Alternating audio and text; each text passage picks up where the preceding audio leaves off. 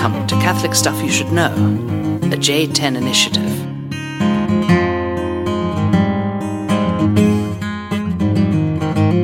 We wish you a Merry Christmas. That's like the cue thing. Right, exactly. Hey, welcome to the podcast. Father John, Father Mike. Round 2 here. Coming off of the Goebel and the rap and whatever happened, and it was some sweet koinonia because they were just fawning over the topic when I came back in. Well, we talked about the temple. Yeah, that was the first time Right. podcast history that I've had to actually air out a room. I leave you guys for 30 minutes in my sitting room, and it smells like a hockey locker room in here. See, there are better days than others. I don't know what was happening. A lot of heavy sweating, I guess, while you were talking about the John? temple, or what was going on in here? That's called man smell. That's called man smell. Sometimes when you're a man, Is that what happens? Tell me about it. I actually ran here, so it's kind of gross. Fine, get over it. Look, We appreciate it. People smell weird. We appreciate it, We appreciate it. So I'm just happy you're here, Mike, and I'm happy we're podcasting. Speaking of like, I don't even know what I'm saying, but I listened to your recent podcast. It doesn't happen all the time, but I did, and with Father Nathan, where you were talking semiotics. You're talking about language, dude. I told you I kind of wanted to do that topic. Can I say with I you. don't like complimenting you, but I would say that the conclusion that you came to was one of my top 10 favorite, most underrated moments that I have ever encountered. Well, thank you. Because that was brilliant. Thank you. I loved it. Well, I loved the point about communication and people, human beings opening their eyes and becoming human in this moment of communication. I thought that was brilliant. You go I never for heard that. anything like that. You think like that. You think, yeah. Oh, I loved it. Yeah. And then I had a recommendation. Area of growth is what we call it in seminary. No. Well, I guess you could say it's just a book to add to your bibliography. Steven Pinker. He's a Harvard professor. Steven Pinker. Yeah, who was under Chomsky, right? Ah, okay. And he has Write a book. that down. He's a pretty secular dude.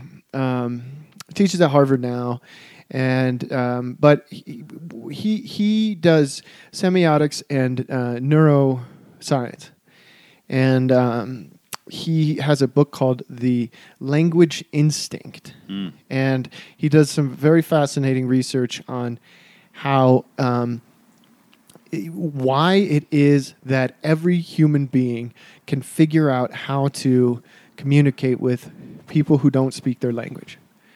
Like, that shouldn't work. Yeah. But his theory is it shouldn't work. Like, why is it that you or I could learn Chinese and communicate with Chinese people, or we could learn sign language or something like that?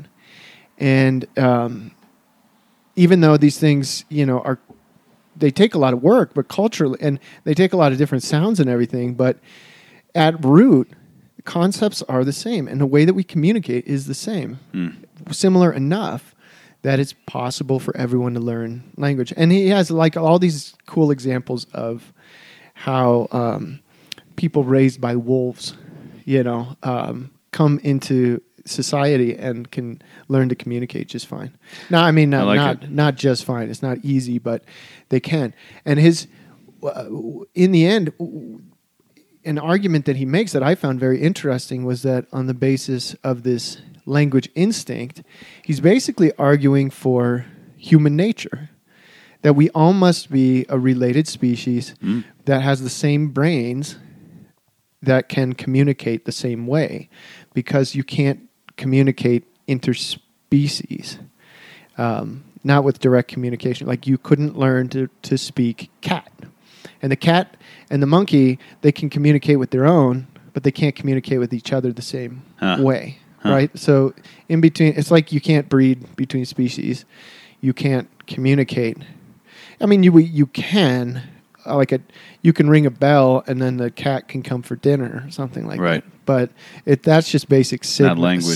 That's not language. So I thought it was very, very interesting. Well, thanks, study, man. I recommend it. Look forward to reading that. Did you get into semiotics through your own research, or was this just personal hobbies? Like, did that tie into your work the last few years? Well, that was recommended by my professor of Aramaic in Rome, Father Craig Morrison. He's a doctor too, but Craig Morrison, he's a Syriac specialist and a Carmelite, and he recommended this book because he did say we were studying how language functions and what words are used to talk about what in different languages. But you should try to understand where language comes from and how it works and what it means, like the relationship between words as symbols and the things of them in themselves that we're pointing to and we agree upon names for. So this is all semiotics. I like it. Right? And he's just saying at the base of communication, we're studying the second tier, which is how people communicate things with different languages. Right. But then below that is what is the relationship between words as labels and things or concepts or whatever. Can I ask you a question while we're on the topic of So this is not the topic. Ancient language. I know we'll get over this. I just love your point. Well, thank you. I thought, why didn't you save that podcast for me instead of Goebel, who just didn't, he was tired or something. Yeah, I'd like to go into that language stuff with you again some other time, so we'll. But Code of Hammurabi, was it written in cuneiform? Or is it a language, writing language per se? I got to talk about this tomorrow, and I'm a little bit hazy on it. Well, cuneiform is a writing language. It's like proto-writing, it's just not right? alphabet. It's not an alphabet. Right? Okay. So it does use... It uses more like a block symbol. Oh, man. Or like... What we would call is like different triangles, right? Organized in a different pattern. But they're syllables. So it's not an alphabet. It's a consonant and a vowel together. Okay. Did you know that was in the Louvre, the code?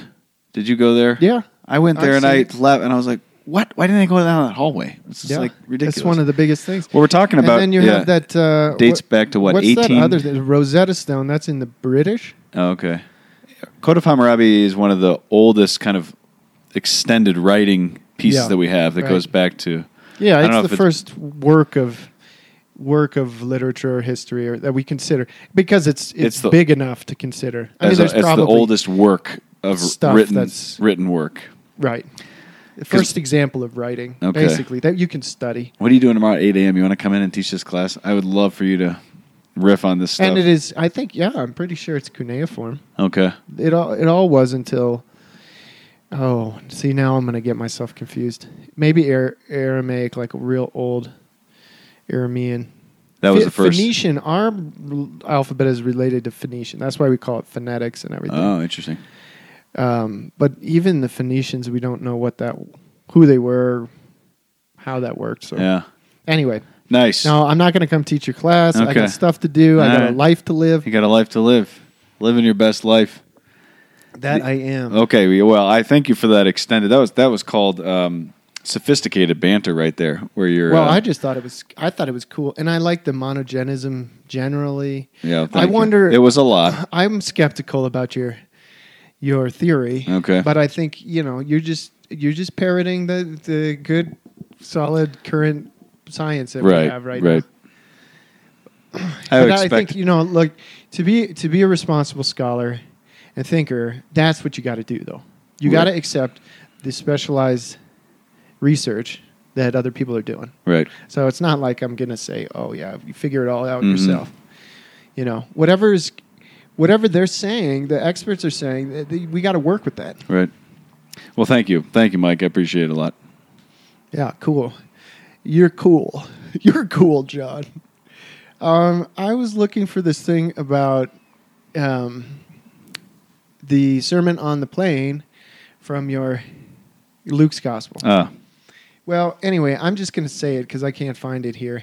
And I ran over here from 4 miles, and I didn't have my Bible in hand, so I can't quote the chapter verse. You turn your microphone towards your mouth a little bit. Oh.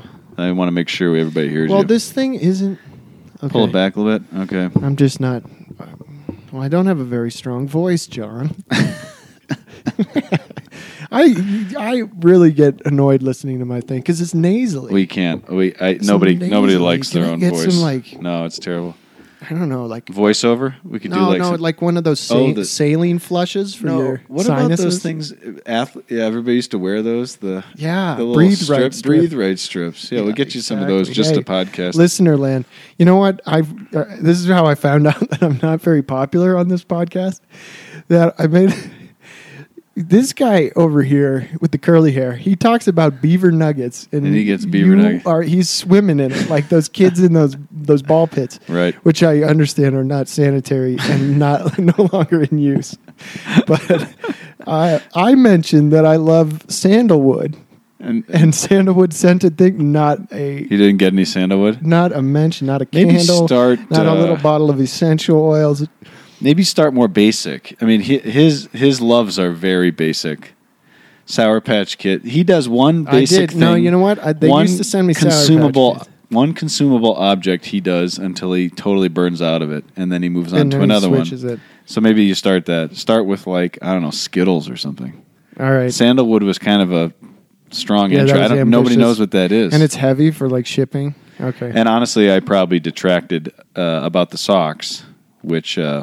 kind of undercut both your reputation and the interest of people, buying you things. So okay. So to be honest, I mentioned this thing, but I do think it's kind of pretentious that we're always like, "Hey, shout out to so and so sent us this, so and so sent us this, so and so sent us this," and we're not like.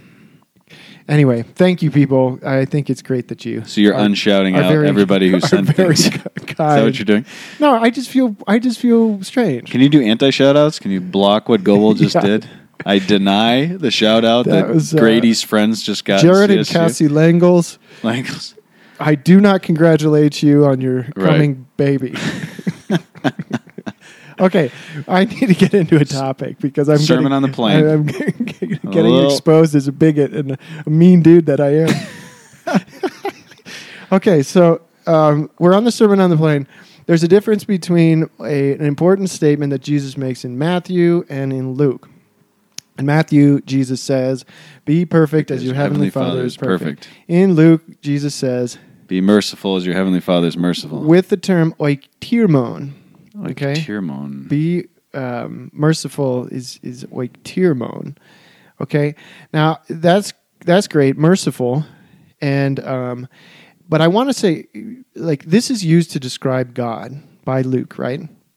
Be like God. Be merciful. Be merciful like your heavenly Father is merciful, right? So this for Luke is kind of a definition point. This relates to language. Huh? Mm. So if you want to describe what is God, John says. Agape. God is love. Matthew somehow is saying God is perfection, and somehow Luke is saying... Now, these categories don't necessarily exhaust their thought, but Luke is saying God is mercy, right? Merciful. Did you go to any of the first masses, the deacons? Oh, no. Two of them gave the same homily. Sorry, guys. I had the cold, and I thought it was coronavirus. I'm not going to go spread it around. First case in Colorado.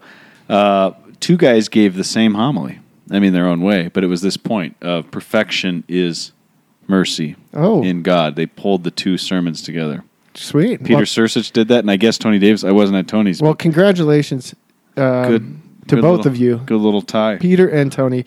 Peter is my favorite. Sorry, Tony. Peter is my favorite because he was one of my youth way back when I was a deacon. Yeah. He was a child. And I've been praying for him for a long time. I'm very proud that he's a Tony deacon. reminds me a lot of you, actually. Really? Oh, yeah. He's got the same punk spirit. You know what's funny about punks that I realized recently? You guys defy all labels. You can't call me a melancholic except the label of punk, which you completely embrace.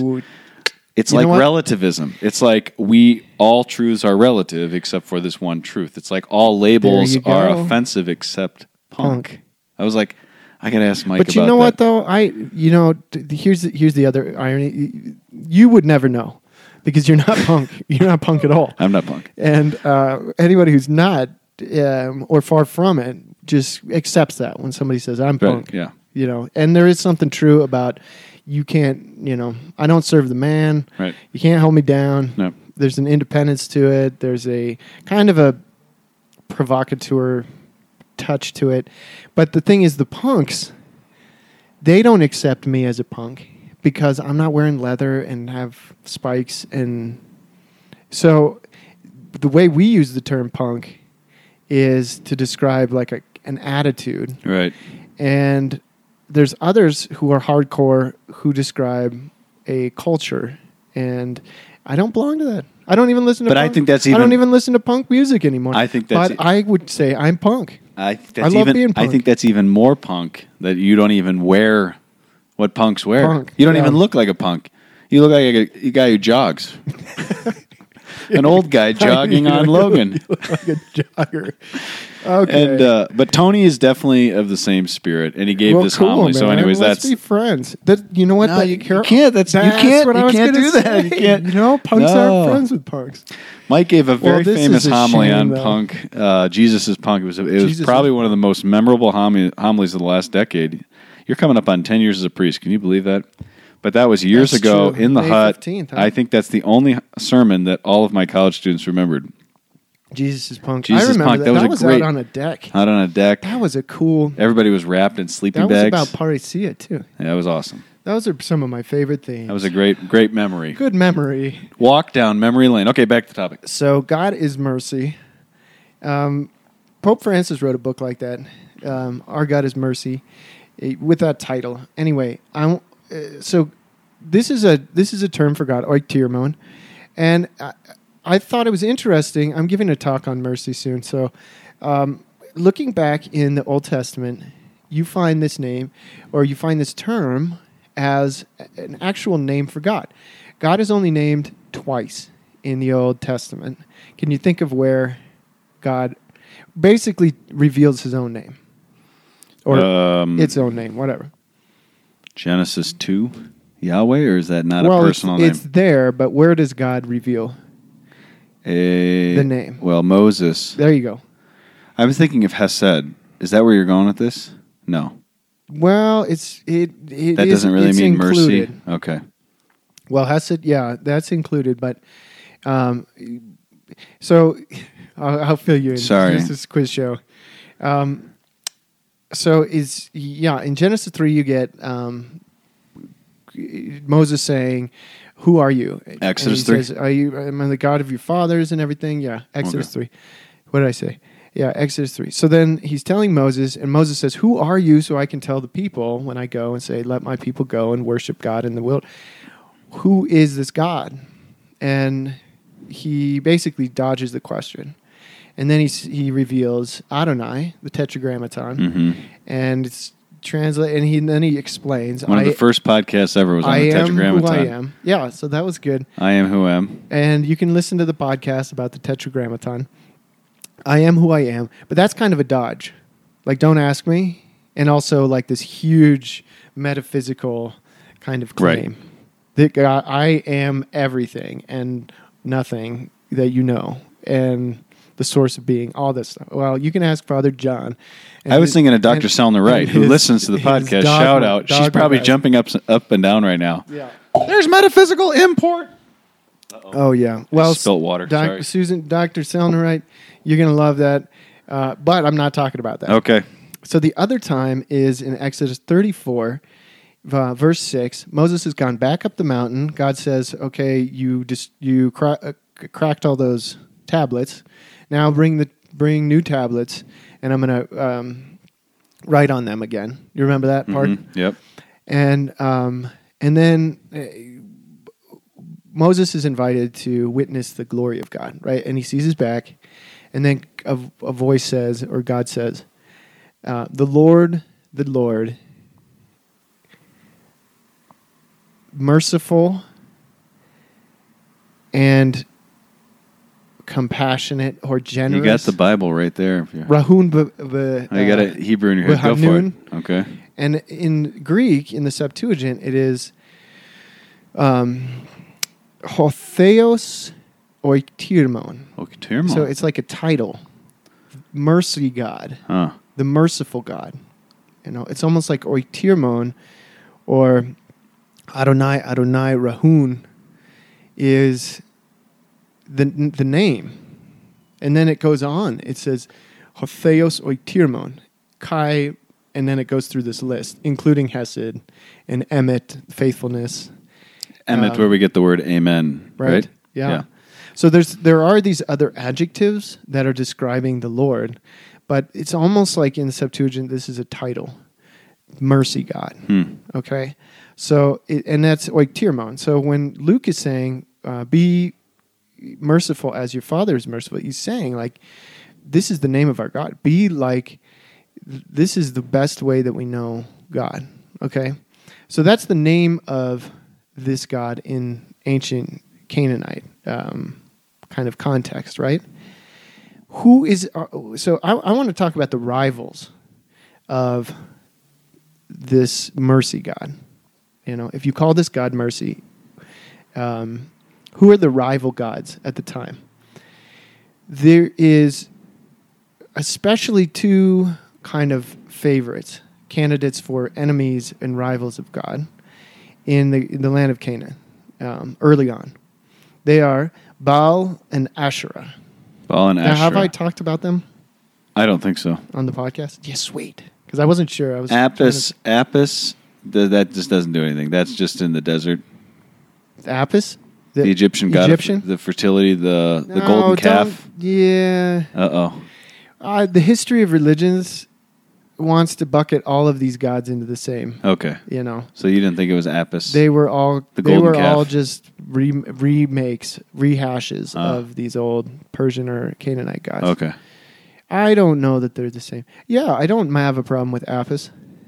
But that's Baal, the bull. The bull. Okay. Yeah. I'm watching your brain file through. Yeah, I'm trying to. There's a lot of information. My eyes go all funky. No, it's okay. Well, so Baal, and I could be wrong about those things, but I'm pretty sure that's right. Okay, Baal. cool. So, but the reason I bring it up is we're going into Lent, and you got Baal and Asherah. The old Canaanite stories is that Baal, there was one creator god called El, and then El has this consort Asherah, but El is the highest god, and then his son Baal ends up killing him to take over and becomes the god of life. This is Canaanite religion. Yeah, and regeneration. So Baal becomes the god of really strength. So and when control. you say Canaanite religion, and you got all these different, so they're coming into the promised land here, and you got the Jebusites and all these different. Yeah. Is this all the same kind of thing, or are they all? This is just Canaanite religiosity. Well, no, they're all following these things, and if you read Joshua, you'll read over and over, and they did not put the people away, and they fell into worship of Baal and Asherah. Okay, Baal and Asherah. Or the Baals. You can use this as a shorthand for the gods. Asherah was the consort. Asherah. What'd you say? Asherah is the consort, so the female god of El. A complement. It was El. And Baal. Maybe the mother, but we're not sure. And then Baal takes Asherah as his consort. Oh. Okay? So it's Baal and Asherah. Baal is the god, you can basically say, of success. So you go up on top of the mountain to worship Baal if you're a Baal follower. If you're a baller. If you're a baller. Did I take your joke? No, that's actually a pretty good one for this. All right. So if you're a baller, shot caller. Dad jokes. Oh, yeah, man. Nice. You go up to the top of the hill, and then you do all these rites of wrestling, fighting, bloodletting, sacrifices, animal sacrifices that where they're probably pretty brutal, crushing bones. Just it's violence and strength and shows of strength, and then you're doing this maybe in preparation of war, or you're doing this to get all pumped up to go and compete in your life, right? So this is a way of being successful. You get all riled up and jacked up, and then you can be strong, right? Okay, so that's the god of success. Asherah You should start a CrossFit gym called Baal. Baal. Well, that's the point. We're going to get there. Right.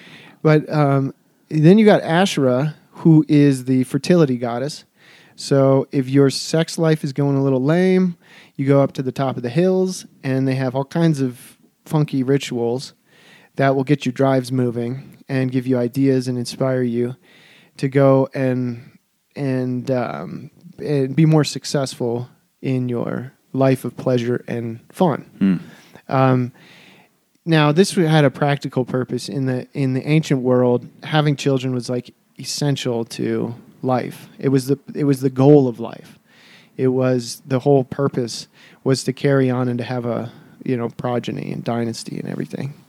Have someone that is going to care for you when you're old and who's going to inherit your stuff. But it's also, you could just see this as the goddess of, or the god of fun and enjoyment. So you have these two. Freud says what's moving us from our subconscious? Desire. What does he say? Sex and aggression. Sex and aggression. Yeah. Oh wow, there it is. The two primal drives that keep us for survival of the fittest, keep us moving are sex and aggression, and they're what moves us all. So Freud is skeptical about everything. And he says, when you talk about, I got a job because I want to serve people, or, I got all high-minded ideas about helping people, or whatever it is, it all comes down from your subconscious is acting out. These are ways that you're trying to conquer the world or just enjoy things, kind of survive. And, so you have these two primal drives in the Baal and the Asherah, success and enjoyment or fun. And I think those are temptations in every age. These are like the two mainstays of human life and fulfillment. The Israelites come along, and their God is mercy, right? Not even a God of justice. There's no strength to this God, seemingly, or it can be accused of not having any strength. This Adonai can be accused of not being there for fun. If you're a follower of this one, you're probably not going to have those two most satisfying, we could call it secular values, but they were religious values at the time, right? What it looks like to the rest of the Canaanites is your God is pathetic. And this is the God who says, why don't you trust me? If you trust me, I will provide for you. And both, satisfaction, rest, and then, triumph over your foes and protect you from all your people. But they couldn't hold on to the trust. They couldn't. They kept failing and running after success and enjoyment instead of resting with God, trusting with Him, and being satisfied and proud of their God who is mercy. How would you define mercy in the Semitic understanding, especially? Mercy is showing generosity to someone who doesn't deserve it. Yeah. Or doesn't earn it. Yeah. Because deserve it means it sounds like they did something wrong. It might just be that they're weak and haven't done anything great. So then they don't deserve accolades. Yeah. Why pay attention to them? It's kind of the riffraff of our society. Why would you, give somebody what they don't deserve? Yeah, it's giving somebody what they don't deserve. Yeah. Which we've become so inundated with Christian value that this God has conquered. For most people, when you say, should you be merciful, it's a synonym with good values. Right. Even in our post-Christian society. So I think people instinctually look down on it. On mercy. Yeah. But they kind of want to espouse it, want to live their life with mercy. They want to follow that God. But in the end, we all too often follow the other ones. This is a really interesting topic because you often wonder, it's like what happened in Israel? Why did they collapse into idolatry? And you think of like Solomon and then all of his wives, and he starts building temples for their gods and these things, and it's like what? But it makes sense when you think of it in terms of the secular values that drive all of us as postmodern men and women, especially sex and strength, right? Yeah. And that's what sells. That's what everything is about, Yeah. And it's been like that since the beginning. And those are the false gods that we choose. And there's this nobility. So we're talking about, like back when we were marrying Neanderthals. Well, not marrying, probably. Right. Probably had the club in hand. But there is an evolutionary process. And at some point, I think, you pointed out some of that evolution. I think part of the evolution was human beings were sorting out what are the greatest things and who are these gods? What is inspiring us? Maybe you could say it that way. For 60,000 years. Right. Before the time we're talking about. Okay? Human beings are instinctually religious.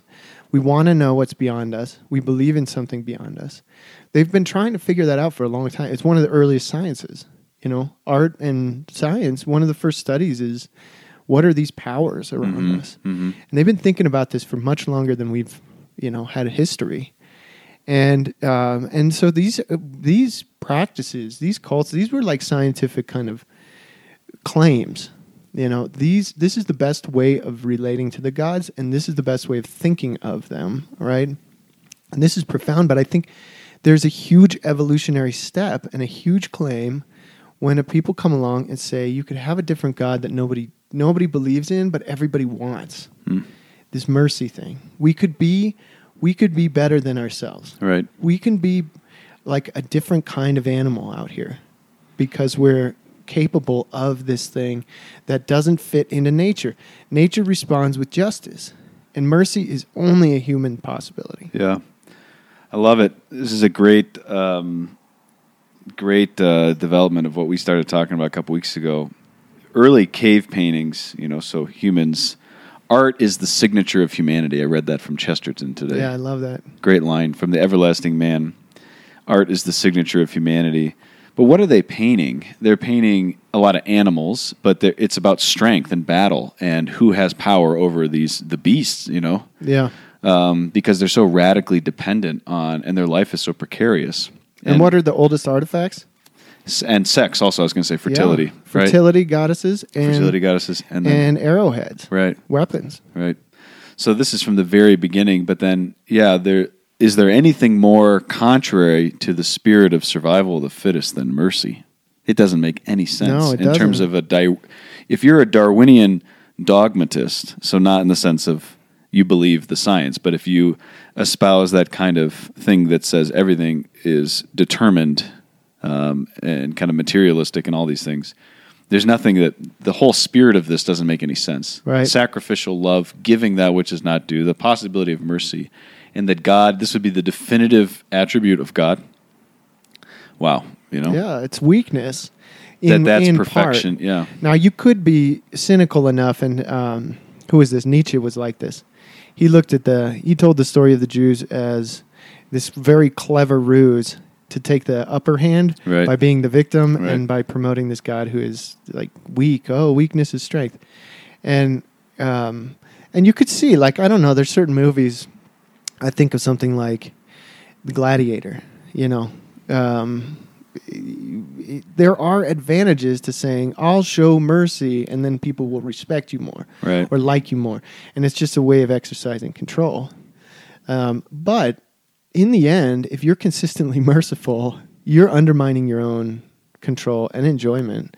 And you're just investing yourself in something that is not going to pay off the way that other people expect to, find. And I think it's part of the religious sense. I mean, it really is like, why should I spend my weekend praying and doing religious stuff and trying to be close to God, who is kind of weak?